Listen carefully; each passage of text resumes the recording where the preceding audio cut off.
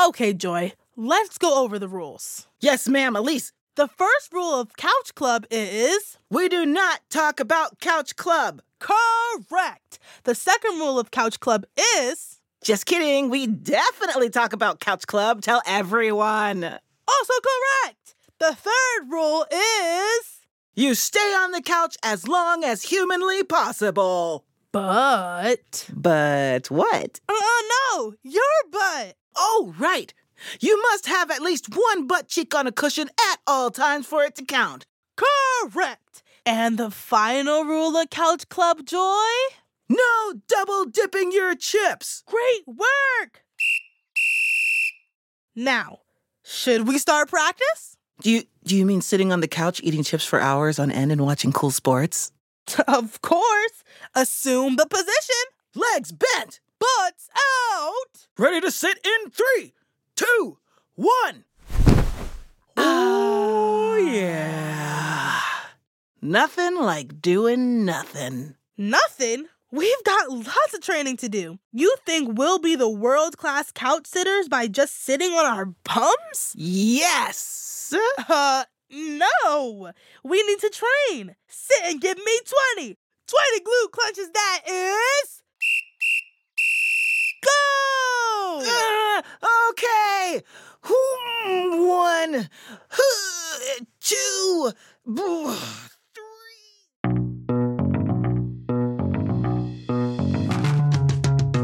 Hello, you're listening to Forever Ago from APM Studios. I'm Joy Dolo, and my co-host today is Elise. Hey there, couchmate. Hey, Joy, how you doing? Oh, you know I'm doing so good, Elise, baby. It feels good to be alive, baby.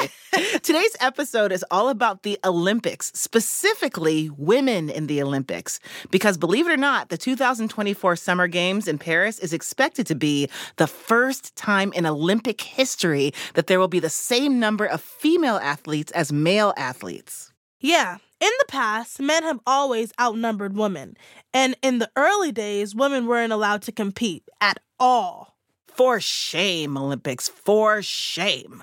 So, Elise, do you think it's more fun to play sports or watch sports? Probably playing sports, I guess. Playing sports? What sports do you play? Volleyball. I'm trying to get into that. And lacrosse. Lacrosse. Oh, lacrosse is cool. So lacrosse, volleyball. I just learned how to play volleyball this year, too. And so I didn't know any of I can't even remember now, the positions that there were. But I was really good at, like, serving the ball, like in the very beginning when you have to hit it over the net, you know? Nice. Do you think volleyball is fun to watch, or are there other sports that you like to watch? I really enjoy watching football with my dad. He is crazy. Aww. He's a nut. So, he's like, yeah, let's go. EAGLES, Eagles. I'm just like, Dad, please, let's just watch the game. Let's get through the game. Okay, so if you could create your own Olympic event, what would it be? I think my Olympic event would be like, how many like Chipotle bowls could you eat? I love Chipotle, and I just like love their bowls so much. So I would wonder how many bowls would you really eat? Because it's like a whole plate of food. And usually I eat all of mine like when I'm starving, like I have the whole bowl. Yeah. But, I feel like that would be like such a cool sport to watch. I would be so fascinated because I know a lot of people that like Chipotle. So it's like we would just like be all in common. All the Chipotle lovers would watch it together. I feel like it would be great. Listen, I would love to be a part of your team if I can join because I also love a Chipotle bowl. Absolutely. Yes. Okay, now let's get back to business. We were talking about the history of female athletes in the Olympic Games. Right. Let's start with a brisk jog back to the year of the first modern Olympics, 1896. I thought we weren't leaving the couch. I mean, jog in your seat, Joy. It's good for circulation. Kick your legs like you're running, but remember, one cheek on the couch at all times. And go! I'm sit jogging! Now, picture 1896. Way before TV. Most homes had no electricity. Phones or radios were brand new and not super common. Right. There were no airlines, so if you wanted to travel far, you'd probably go by horse or by train or steamship. Over in Greece, some people organized a giant sporting event and invited a bunch of different countries to come. The first modern Olympic Games. It was inspired by the ancient Olympics held in Greece around 2,000 years ago. This new version was a mix of older sports like wrestling and running, and newer ones like cycling and fencing. But like we said, it was all men. Yeah. In a lot of Europe and America back then, it was popular to think that the perfect woman was gentle, frail, or even weak. And those folks thought women shouldn't push themselves too hard, and being competitive was unladylike. In fact, one of the founders of the modern Olympics even once said women's sports were against the laws of nature. Boo to all of that. Boo. Plenty of women disagreed, and lots were already playing sports. So when the next Olympics rolled around 4 years later in 1900, things changed, well, a little. Speaking of changing, time to change our sitting position so we can do some couch crunches. We gotta keep training. Seriously? I usually try to not move at all when I'm on the couch. Are you in it to win it, Joy? Or are you cruising for a losing? If we're gonna do this, I want you all in. This is not what I expected when I signed up for Couch Club. Oh, good, the other couch coach is here. What? I thought I was the only couch coach. Oh, yeah. Well, I just thought we needed someone a little less driven. That's them now. I'll just get the... Joy! No getting up! Oof. Right. Left cheek is still touching. Come on in. We're on the couch. Hey, y'all. Someone call for a professional couch potato? Elise, meet Couch Coach Winnie. Hey, you can call me W for short. W is actually more syllables than Winnie, so it's technically longer. W Dubs. I'm going to call you Coach Dubs. Cool? Cool. Just don't call me before noon. Because Coach Dubs is not a morning person or a night person. Honestly, I'm in bed most of the time. See, this is the do-nothing attitude we need on our side, Elise. I guess. Coach Dubs, join us on the couch. We were just talking about the first time women competed in the Olympics. Nice. Okay, I'll just sit still and listen. Listening is like giving your mouth a nap. So wise. My mouth never naps.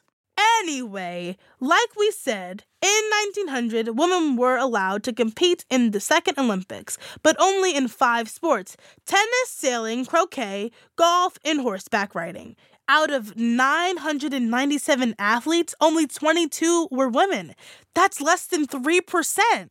And it wasn't like we picture sports today. For starters, women still had to wear big, frumpy, long-sleeve dresses when they did stuff like play tennis. It's got to be hard to serve the ball when your outfit is serving Little House on the Prairie realness. But still, many of them gave it their all, including the first woman to ever win an Olympic gold medal. And she did it competing against men. Her name was Elena de Portales. She was born in New York, but spent most of her childhood near Lake Geneva in Switzerland. Growing up near water, she absorbed a love of boats. Eventually, she learned to sail and started competing in races. Ah, how I do love sailing. It's so relaxing. Especially when I'm smoking the competition. Woohoo! When she heard the Second Olympics would allow women to race boats, Elena and her husband and their crew signed up. The race took place near a small town in France. Her team had to sail almost 6 miles, and it was pretty challenging, especially with so many boats competing. But they practiced a lot on Lake Geneva, where the weather could change quickly. This is so tricky. For you, for me, it's a walk in the park. Come on, team, let's put those other boats on blast. Ha! They led their sailboat to victory and first place. And just like that, Elena became the first woman ever to win gold at the Olympics. So you think she'd be super famous, right? Wrong. Newspapers mostly focused on male athletes. She lived the rest of her life without much attention for her historic win. Harsh.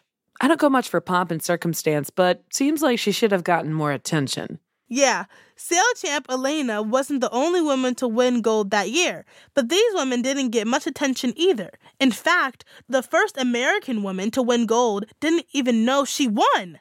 What? In 1900, Margaret Abbott entered a golf championship in Paris, and Margaret crushed it.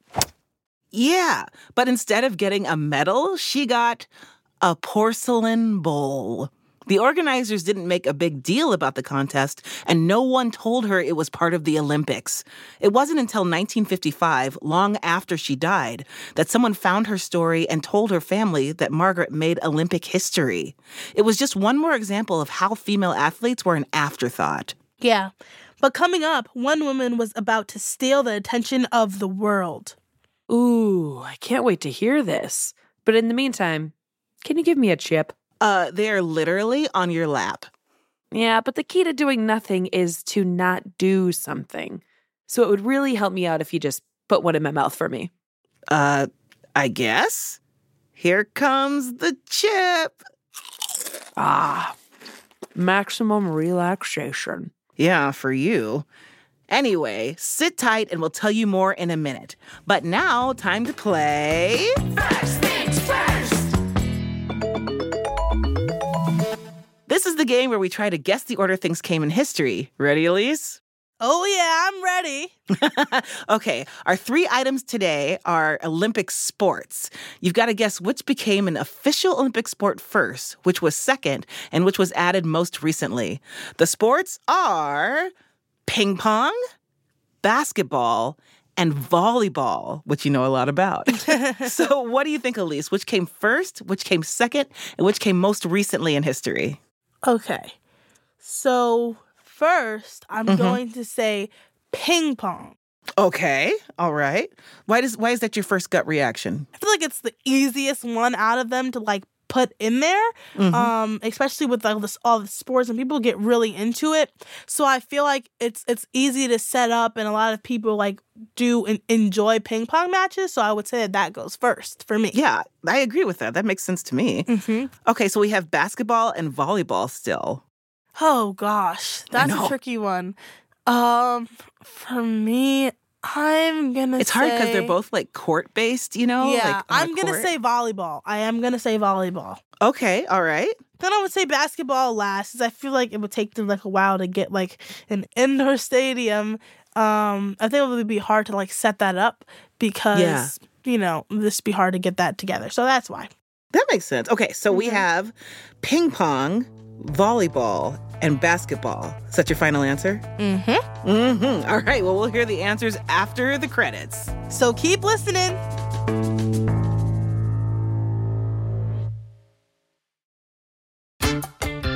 Here at Forever Ago, we love talking about the surprising history behind some of our favorite inventions.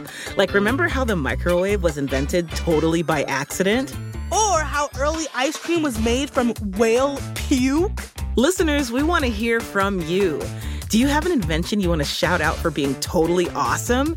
It could be something unusual or something totally common that you think deserves more love. Send us a recording of yourself sharing your favorite invention and what's great about it at foreverago.org/contact. Elise, what's an invention you feel like you couldn't live without? I would probably say the invention of the phone. I feel like right now teenagers are really in their phone, and that would be me.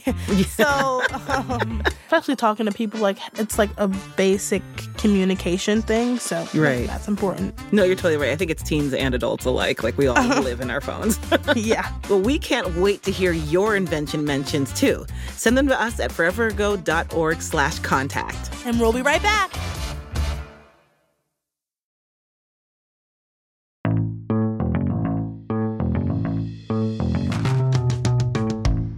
You're listening to Forever Ago. I'm Joy. I'm Elise, Joy's co-host and couch coach. And I'm Coach Dubs, co-couch coach. Now, time for your next lesson on couch potatoing.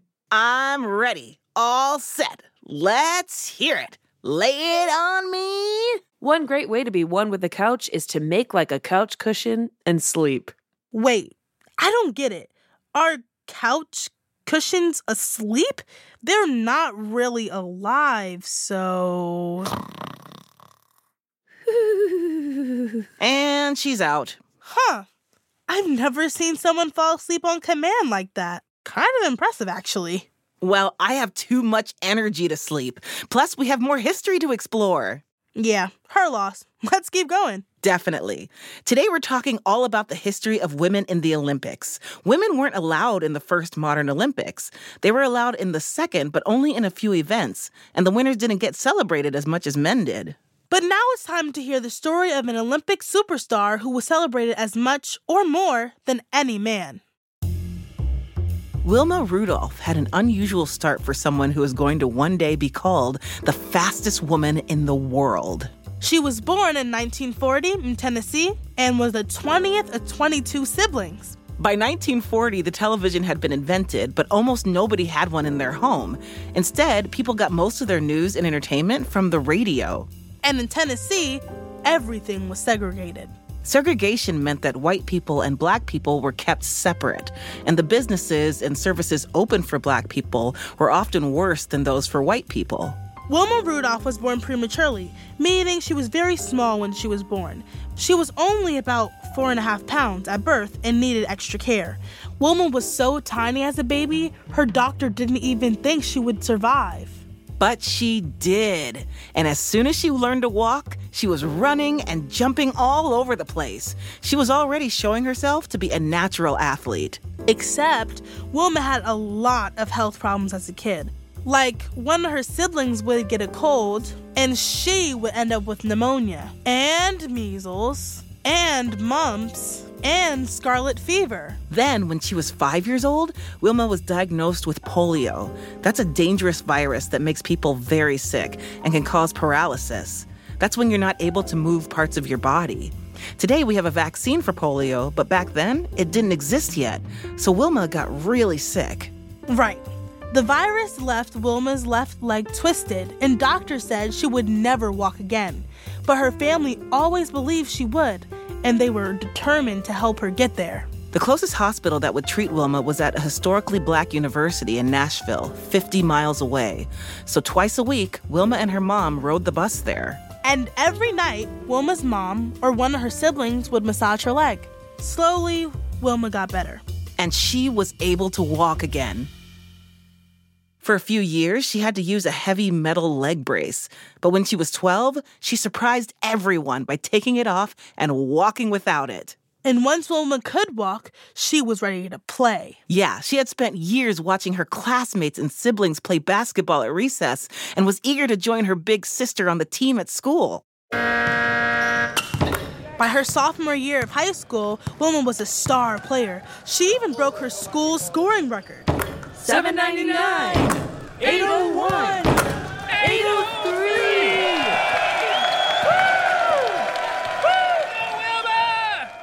Whoa, she scored 803 points in one season? That's a lot of scoring. Dubs, you're awake! Yeah, I woke up to eat more chips. All this resting works up an appetite. You said it. Anyway, the record was amazing, but it was Wilma's speed that made her stand out to Ed Temple. Hey kid, who is that? That's Wilma, but Coach calls her Skeeter because she darts around like a mosquito. Ed Temple was the women's track coach at a nearby university, and he convinced Wilma to run with the team. Soon, she and her teammates were headed to Melbourne, Australia for the 1956 Olympic Games. They won bronze medals in the 400-meter relay. Over the next 4 years, Wilma kept training and eventually qualified for the 1960 Olympics in Rome. Go, Wilma, go! Now, 1960 was like no other Olympics that came before it. In the 20 years since Wilma was born, the popularity of TV had exploded. I mean, obviously, TV's rule. TV's rule so hard. And now, since tens of millions of Americans had them in their homes, CBS had decided it would broadcast the Olympic Games for the very first time. This meant, beyond the thousands of people in the stands, millions of people were also watching Wilma back home. An earlier generation of Couch Club. We owe them so much. They sat so we could sit more. Wilma won all 3 of the races she entered, becoming the first American to win 3 gold medals at the Olympics. She became an instant celebrity, and not just in the U.S. People around the world were in awe of her style and speed. Here are some quotes from newspaper articles written about her wins. Wilma Rudolph, queen of the women's sprinters, anchored the United States women's quartet to its world record. She flicks over the ground, poised and reveling in her wonderful talent. Wilma Rudolph, the Tennessee Tornado, outraced a brilliant 200-meter field in 20 seconds flat yesterday. She earned lots of nicknames, including the Tennessee Tornado. Her hometown even played a parade in her honor. Finally, female athletes getting their due. Yeah, it was a big step up from the days of women winners getting porcelain bowls and not even knowing they were in the Olympics. But the parade was going to be segregated, which means black and white residents would have to watch from separate areas. Wilma said she would not attend unless they changed course and integrated the celebration. She wanted it to be free and open for everyone. Threatening to skip your own parade. Total power move. And Wilma had a lot of newfound power. Eventually, the city agreed and the parade became the first ever integrated event in her hometown. Wilma was a trailblazer in many ways. And lots of great women would follow in her footsteps. There was Florence Griffith Joyner, who set sprinting records in the 80s that still stand today. Or Nadia Comaneci, the gymnast, who, at age 14, was the first athlete ever to get a perfect score at the Olympics. Before her, lots of people thought that was impossible. Today, athletes like Simone Biles and Yusra Mardini are pushing sports to new limits. Yeah, the Olympics have come a long way since the early days when women were an afterthought. There's still a lot to do to get female athletes the attention that they deserve. But thanks to all these groundbreaking women, we've seen even when society doesn't believe in you, you can win big if you believe in yourself. Wow, that's really amazing stuff. You know, it's got me thinking. Maybe the key to greatness isn't found in doing nothing. Maybe being a couch potato is just a way for me to hide the fact that I'm afraid of trying. Because when you try, you can fail. But none of these women would have broken barriers and won medals if they didn't try. So maybe it's time I stop doing nothing and try doing something. Maybe after another nap. I can't get used to how fast she does that. It's like turning off a light switch. Elise, I don't want to do nothing either. I want to train hard and push myself to the limits of couch athleticism. Can you keep running couch club training? You mean it? Of course I can. Oh, great. Now, Joy, get ready for your next drill. Aggressive reclining! Or just regular reclining. This should be fun after all. Or else, why do we do it? Well said. I love reclining. Hey, you know what would make this better? More chips. This bag's empty, and the other ones are in the kitchen. The kitchen? I can't reach that from the couch, even with my arms outstretched and only one butt cheek touching. No!